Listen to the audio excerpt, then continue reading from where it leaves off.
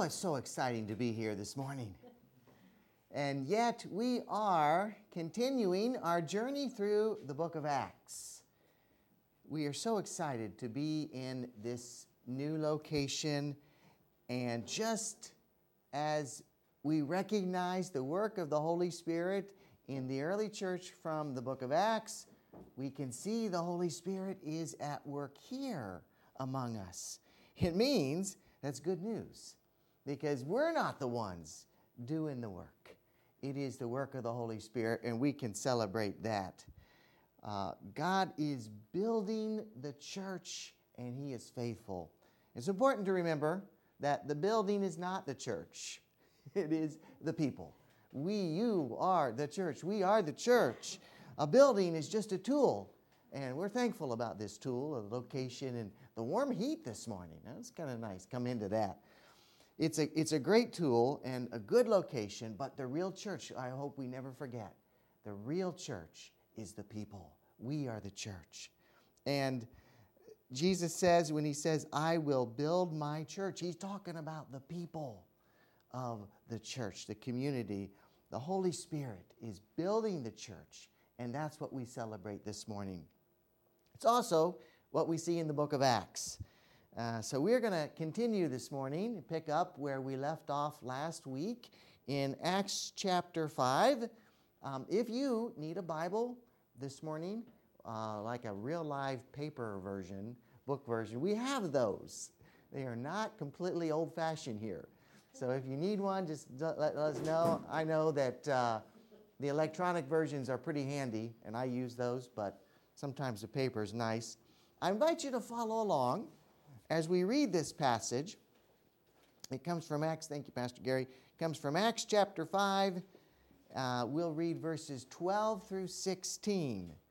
So, Acts chapter 5 from verse 12. We'll be reading from the English Standard Version. Now many signs and wonders were regularly done among the people by the hands of the apostles, and they were all together in Solomon's portico. None of the rest dared join them, but the people held them in high esteem. And more than ever, believers were added to the Lord, multitudes of both men and women, so that they even carried the sick into the streets and laid them on cots and mats, that as Peter came by, at least his shadow might fall on some of them.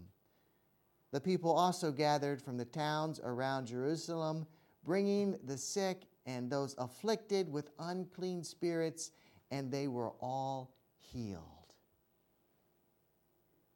Pretty cool, huh? Here we read about a church that was doing some pretty cool stuff. It's the kind of stuff, I believe, actually, that every healthy church ought to be doing, even today.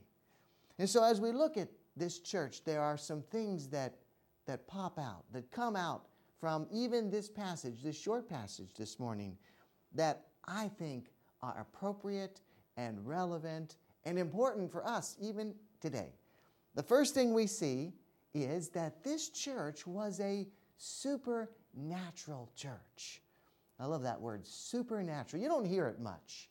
We need to say it more because of what God works in our lives. Verse 12 says, many signs and wonders were regularly done among the people. Signs and wonders and regularly. Ooh, that's cool.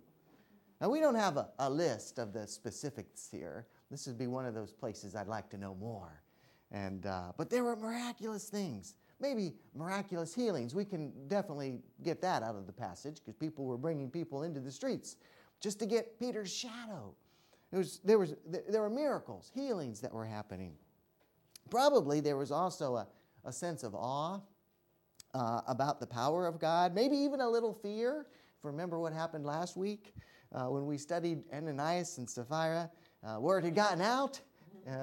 Be honest to God. Be real.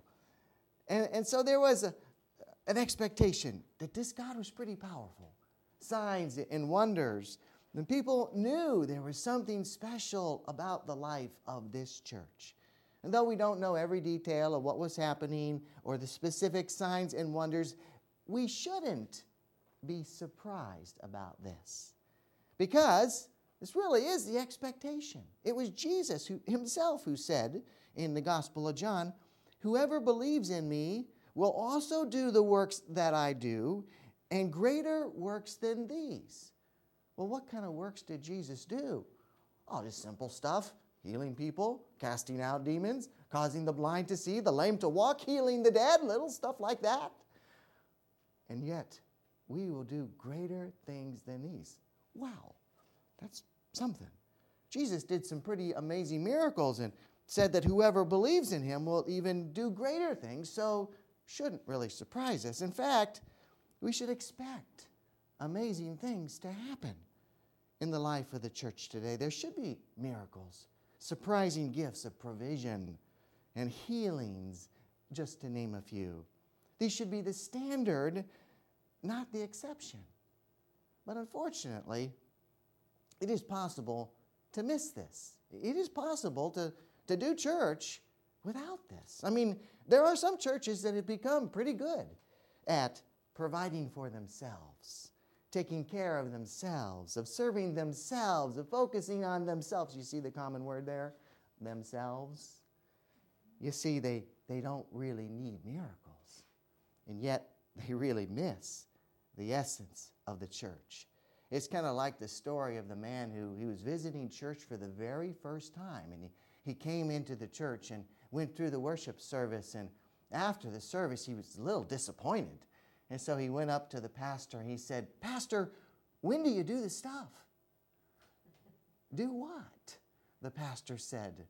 And the young man said, "You know, the stuff. The stuff that's in the Bible. The healings and the breaking of loaves and the feeding of the hungry and the causing the blind to see and the lame to walk. When do you do the stuff?" The pastor said, "Oh, that stuff. We don't do that here. I mean, we study it, we think about it, we read about it, but we don't do it here. We believe it exists, we don't do it." So the man left that church that day and never came back. It shouldn't surprise us. Who can blame him? Believe it or not, the amazing things we read about in the Bible are not just supposed to be interesting little stories that we look at and then forget. Instead, those miracles, those amazing things are to be examples for us of the kind of things God wants to do today if we allow ourselves to be pushed and moved in ways that the Holy Spirit wants us to go. The early church grew because they were empowered by the Holy Spirit. They were out touching the sick, encouraging the downtrodden. They were feeding the hungry, talking to people in languages they understood. They were a supernatural church. And I hope today is kind of a marker for us in a new location. There are going to be lots of markers. But this is one that we never forget. We are a supernatural church. For me, this lesson came pretty early in my ministry. Actually, it started on the first day of the first church that I served. And the first Sunday that I was pastoring this little church in Appleton, Wisconsin, I, after the service, spoke to the organist of the church, and she told me about her husband, Bill. And obviously she was very concerned because Bill was sick, and he had been struggling pretty aggressively with cancer. And cancer had taken over his body. He had heart disease. Only a portion of his heart was actually working. And then on top of that, he had diabetes. It's not a good situation for Bill. She wanted me to pray because Bill had just been moved on to hospice. I don't know if you know what hospice is. It's basically end-of-life care, where they stop treating you for the condition you have. They stop aggressively trying to defeat the cancer or whatever it is, and they just cause you to be comfortable. They had put him on hospice, and she wanted me to come and pray for him. And I thought, well, of course, I'm a pastor. I'm going to pray. So that's exactly what I did. I began to meet with him, and I would go to his house, and I would pray that God would do a work in his life, that God would bring some healing. I didn't know what kind of healing to expect, but I knew this man was not a Christian. He was not a church person. She'd say he's not a church-going type. This meant a lot of things. He didn't like the mechanism of the church. He didn't feel attracted to the community. He didn't follow Jesus, and she felt concerned. And so I prayed for him for healing. I was thinking probably at least spiritual healing we can get out of this.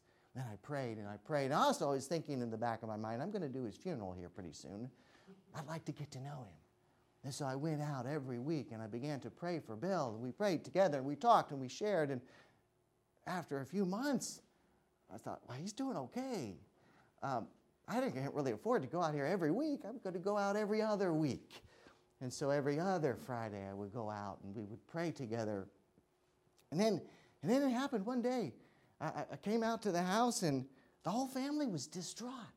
They were all worked up. They were upset because Bill had gotten kicked off of hospice. I mean, I didn't know you could do that. But apparently you time out. There's only so much of a window of hospice you get. And he had used that resource. He'd used that time. And they were kicking him off of hospice. And Bill wasn't feeling worse. He was feeling better. And so they thought, well, let's go to the hospital and find out what's going on. So they went to the hospital there in Appleton, and they couldn't find anything. Well, it's a small hospital, small town, so they sent him down to Milwaukee. That was the bigger city in Wisconsin. Sent him to Milwaukee, and they ran exclusive tests with fancy equipment, and I couldn't find anything. There was no cancer in his body. He was healed, and everybody knew it. This man had been healed from cancer that was destroying his body. It was a beautiful story. We celebrated as a church family, but that wasn't the most beautiful part. Because the most beautiful part was that for the first time, Bill accepted a relationship with Jesus. He became a part of the church family. He began to serve in the church, and I was only there a few years, but several years later, he was still serving in that church. He had joined the church, became a faithful member, professed the truth of Jesus in his life. It was a cool miracle. It changed the life of that church.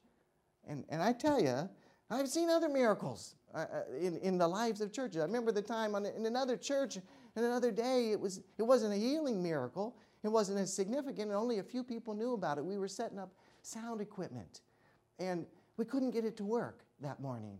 And we were all frustrated because it was a big sanctuary, a big congregation, and people couldn't hear without sound. And so we prayed, Lord, please help work this sound equipment. And like a moment before the worship service, it started to work. Like, praise the Lord, he answered our prayer. But then when we get at the end of the service, we looked at it and realized it was missing a cord. There was no electricity to it. It was not getting electricity to the part that needed to work. It was a miracle. Only a few people knew about it because God does that. You see, God does work in miraculous ways, and we don't have control over how God does the miraculous in and through the life of his community, but he does. And when Jesus is lifted up, my friends, God does amazing work. That's what we see in the life of the early church. It was a church that was supernatural, and it was a respected and growing church. We see this very clearly in this passage. Verses 13 and 14 seem actually to be in contradiction. The first verse says that the people did not dare to join the church. And then verse 14 says that believers were added in increasing numbers. There's two very different verses here. The first verse, you got two groups. You got the rest of the people in verse 13, and then in verse 14, you got the believers that were being added to.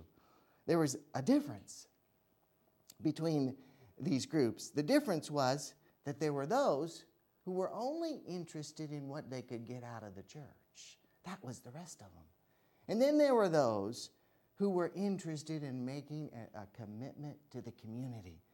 They were committed to the purpose of touching and changing the lives of people. You see, that's the difference in the two groups of people. The one group, They wanted to come to church and get something out of it. The other group felt compelled and moved to be part of the mission and the purpose of the church. You see, the purpose of the church is never to build a bigger building, to create a more comfortable worship center, to have better coffee on Sunday morning. This is never the purpose of the church, because the purpose of the church is the same as the mission of Jesus, who said it so clearly in Luke that he came to seek and save the lost. That is the purpose of the church. William Temple, who was once the Archbishop of Canterbury, proclaimed, and I love this quote, that the church is the only organization that does not exist for itself, but for those who live outside of it. That's a profound thought if you think about it. The only organization that doesn't exist for itself, but for those who are not yet a part of it. Now, we might argue there are other groups, people who meet and gather together for the purpose of helping others, but there is only one church, uniquely called by God and spiritually gifted to change the world with the good news of Jesus. For hundreds of years, churches have been trying to figure this out. They've struggled with how do we share the gospel of Jesus to a world that does not yet know him. There have been great evangelistic movements and famous revivals and crusades throughout the years that have tried to spread the good news, and today things are no different. Followers of Jesus are still trying to find the best way to fulfill the Great Commission, to go and make disciples of all nations, baptizing them in the name of the Father, the Son, and the Holy Spirit, teaching them to obey everything Christ has commanded. If you have been touched by the grace of Jesus Christ, then it's natural.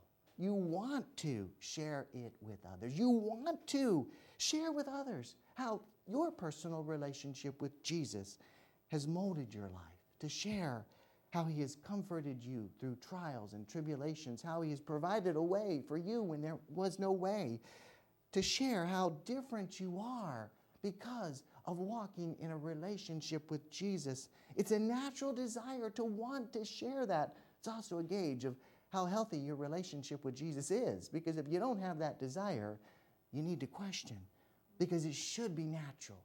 It should be a natural desire to share what Christ is doing, but it is not always easy.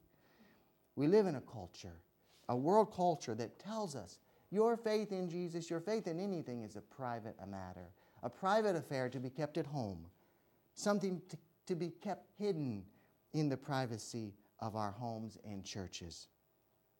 The truth is, you just can't do that. You can't. Once you have experienced the life-changing touch of Jesus, you are no longer the same. I believe this is what happens, and I believe this is why the early church grew in such incredible ways. Acts 5:14 says, "And more than ever, believers were added to the Lord, multitudes of both men and women." In spite of all the obstacles, the church exploded into existence and spread throughout the Roman Empire. Do you wonder how?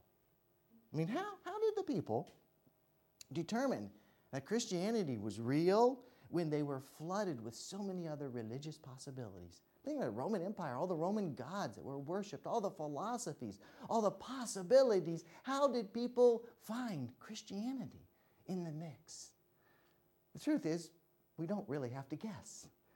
The reason is because the early church lived the example set by Jesus. They were willing to live up close and personal.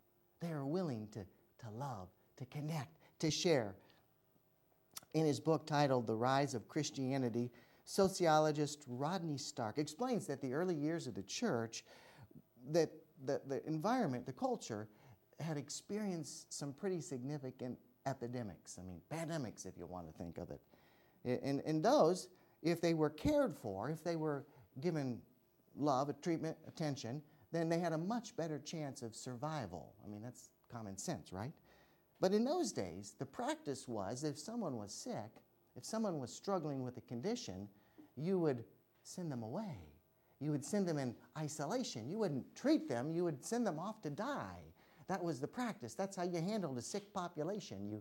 You would send them away so that they would die and not infect the rest of the group. That was the practice. But the early church didn't practice that practice. Instead, they were willing to get up close and personal. They would actually go to those places, to those people. They would bring them closer. They would minister to them. They would care for them. And in return, the people started to heal. They recovered from the epidemics. And people started to notice, wow, there's something about that Christianity. Not only were those who were sick and healed brought into the life of the church, but their families noticed. And so the church grew in an incredible way. History tells us that this willingness to suffer in order to care for the sick brought large numbers of people into Christianity. You see, the early church, it's amazing. They had no money, no political clout. They didn't have buildings or publishing houses. All they had was the ability to love, and that was enough, to love like Jesus. The only question is this: how can we do the same? In fact, we should always be asking that question. How can we love like Jesus? Especially now that God has provided. God has given us a gift, a location, a building, an opportunity. How can we use this? Not just for ourselves to be comfortable on Sunday morning with great heat and great coffee. Thank you, Andrew. How can we use this space to reach the community? How can we make a difference in Debrecen, in the lives of our family and our friends? How can we share the love of Jesus using this space and location? And actually, that's not going to be a rhetorical question this morning. It is not going to be rhetorical, because we really want to know how God can use this space. And so we're going to do a little. Do you have the surveys? They're ready to go. All right, thank you. The helpers are ready too. Thank you, helpers. We got a survey because we want to know what you think. We believe that God works through a congregation to share some ideas. So they're going to pass those out. And you can fill it out now. If God has put something right on your heart, just go ahead and do that. Or you can wait till later. We have ordered pizza, so might be a great thing to discuss over the pizza you did get the pizza order, right? Yeah, it's All right. a little slow, but it's coming. All right, pizza's coming. So I want you to pray about that and think about that. There's a few ideas already listed that some have mentioned, but we want to know how we can use this space, this location, for the glory of Christ, to reach the community, to share the good news.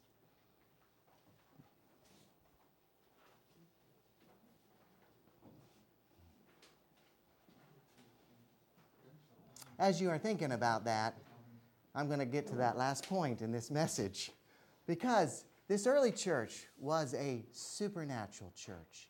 They were a church that was respected and growing, and we also see that they were a healing church.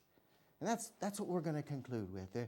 We're going to conclude with the idea that this church, our church, is also a healing church. It's no secret that people in our world are sick. They're not just physically sick, but emotionally and mentally and spiritually sick. People are lonely and discouraged and separated from loved ones. People have families all over the world, and they're here. People need Christ's healing hand on their hearts and minds and bodies. And there's a difference between sermons about healing and actual healing opportunities. There's a big difference. Verse 15 tells us that the sick were laid in Peter's path so that at least his shadow would fall on them. You ever think about a shadow healing somebody being healed by a shadow? They thought, that's what they did. They thought. And this was never about Peter, by the way, or Peter's glory. The reason we read this is because it shows us the impact that the early church was having. that this was the power of Jesus. This was the power of the Holy Spirit.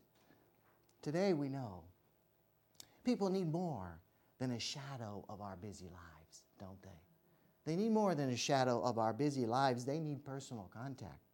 They need to be listened to. They need the physical contact of touch. James 5:14 says, "Is anyone among you sick? Let him call for the elders of the church. Let them pray over him, anointing him with oil in the name of the Lord." But it's not just the elders that have that power. We all can use physical touch as a sign of God's spiritual healing, His spiritual work. And when you are allowing yourself to be used, to be touching the lives of people, both physically, emotionally, mentally, spiritually, you will experience wonders. You really will. You will see God at work in the most incredible ways. And so, let me encourage you to use what you have, not only your physical touch, but your time, your energy, your ideas, to share the love of Christ. This was a supernatural church, a respected, growing church, and a healing church. And this is the kind of church I want us to be. This is the kind of church God calls us to be. And I want to invite you to be a part of it. Maybe you are already a follower of Jesus. You are committed to Christ, and you are a disciple, but you want to formally join this mission of touching and changing the lives of people here in this community, using this space, using what God gives us. Then this is an invitation to you to make that be known, to say, I'm part of this community. Or maybe you are not yet a follower of Jesus. You are not a disciple. You have not yet given your life to Him in exchange for the life that He wants to give to you. The hope, the joy, the life, the eternal life that comes only through Jesus. If that's you, then this invitation is also for you this morning. To say perhaps for the first time, I do want to follow Jesus. I do want to become a Christian, to give my life, my plan in exchange for the plan that He has for me. I surrender my life. I ask and recognize the forgiveness of sin through only Jesus, and allow Jesus to restart your life in the most incredible way. Let us pray. Lord, we are thankful for your work here among us. We are thankful that you are a supernatural God, but you are also up close and personal. Help us to expect, to look toward you, to depend on the Holy Spirit to work in the same way, that we might do as you've already said we will, greater things. Lord, help us to be part of your plan. Help us to be mindful of the possibilities, to be careful of the procedure, and to be bold in the steps. And Lord, help us. If any of us are still thinking about following you, let today be the day that boldness comes over and they say, I want to follow you. I want to be a Christian. I want to surrender my life. I want to accept forgiveness and know true life in you. Lord, we thank you and we love you, and we pray all this in the name of Jesus.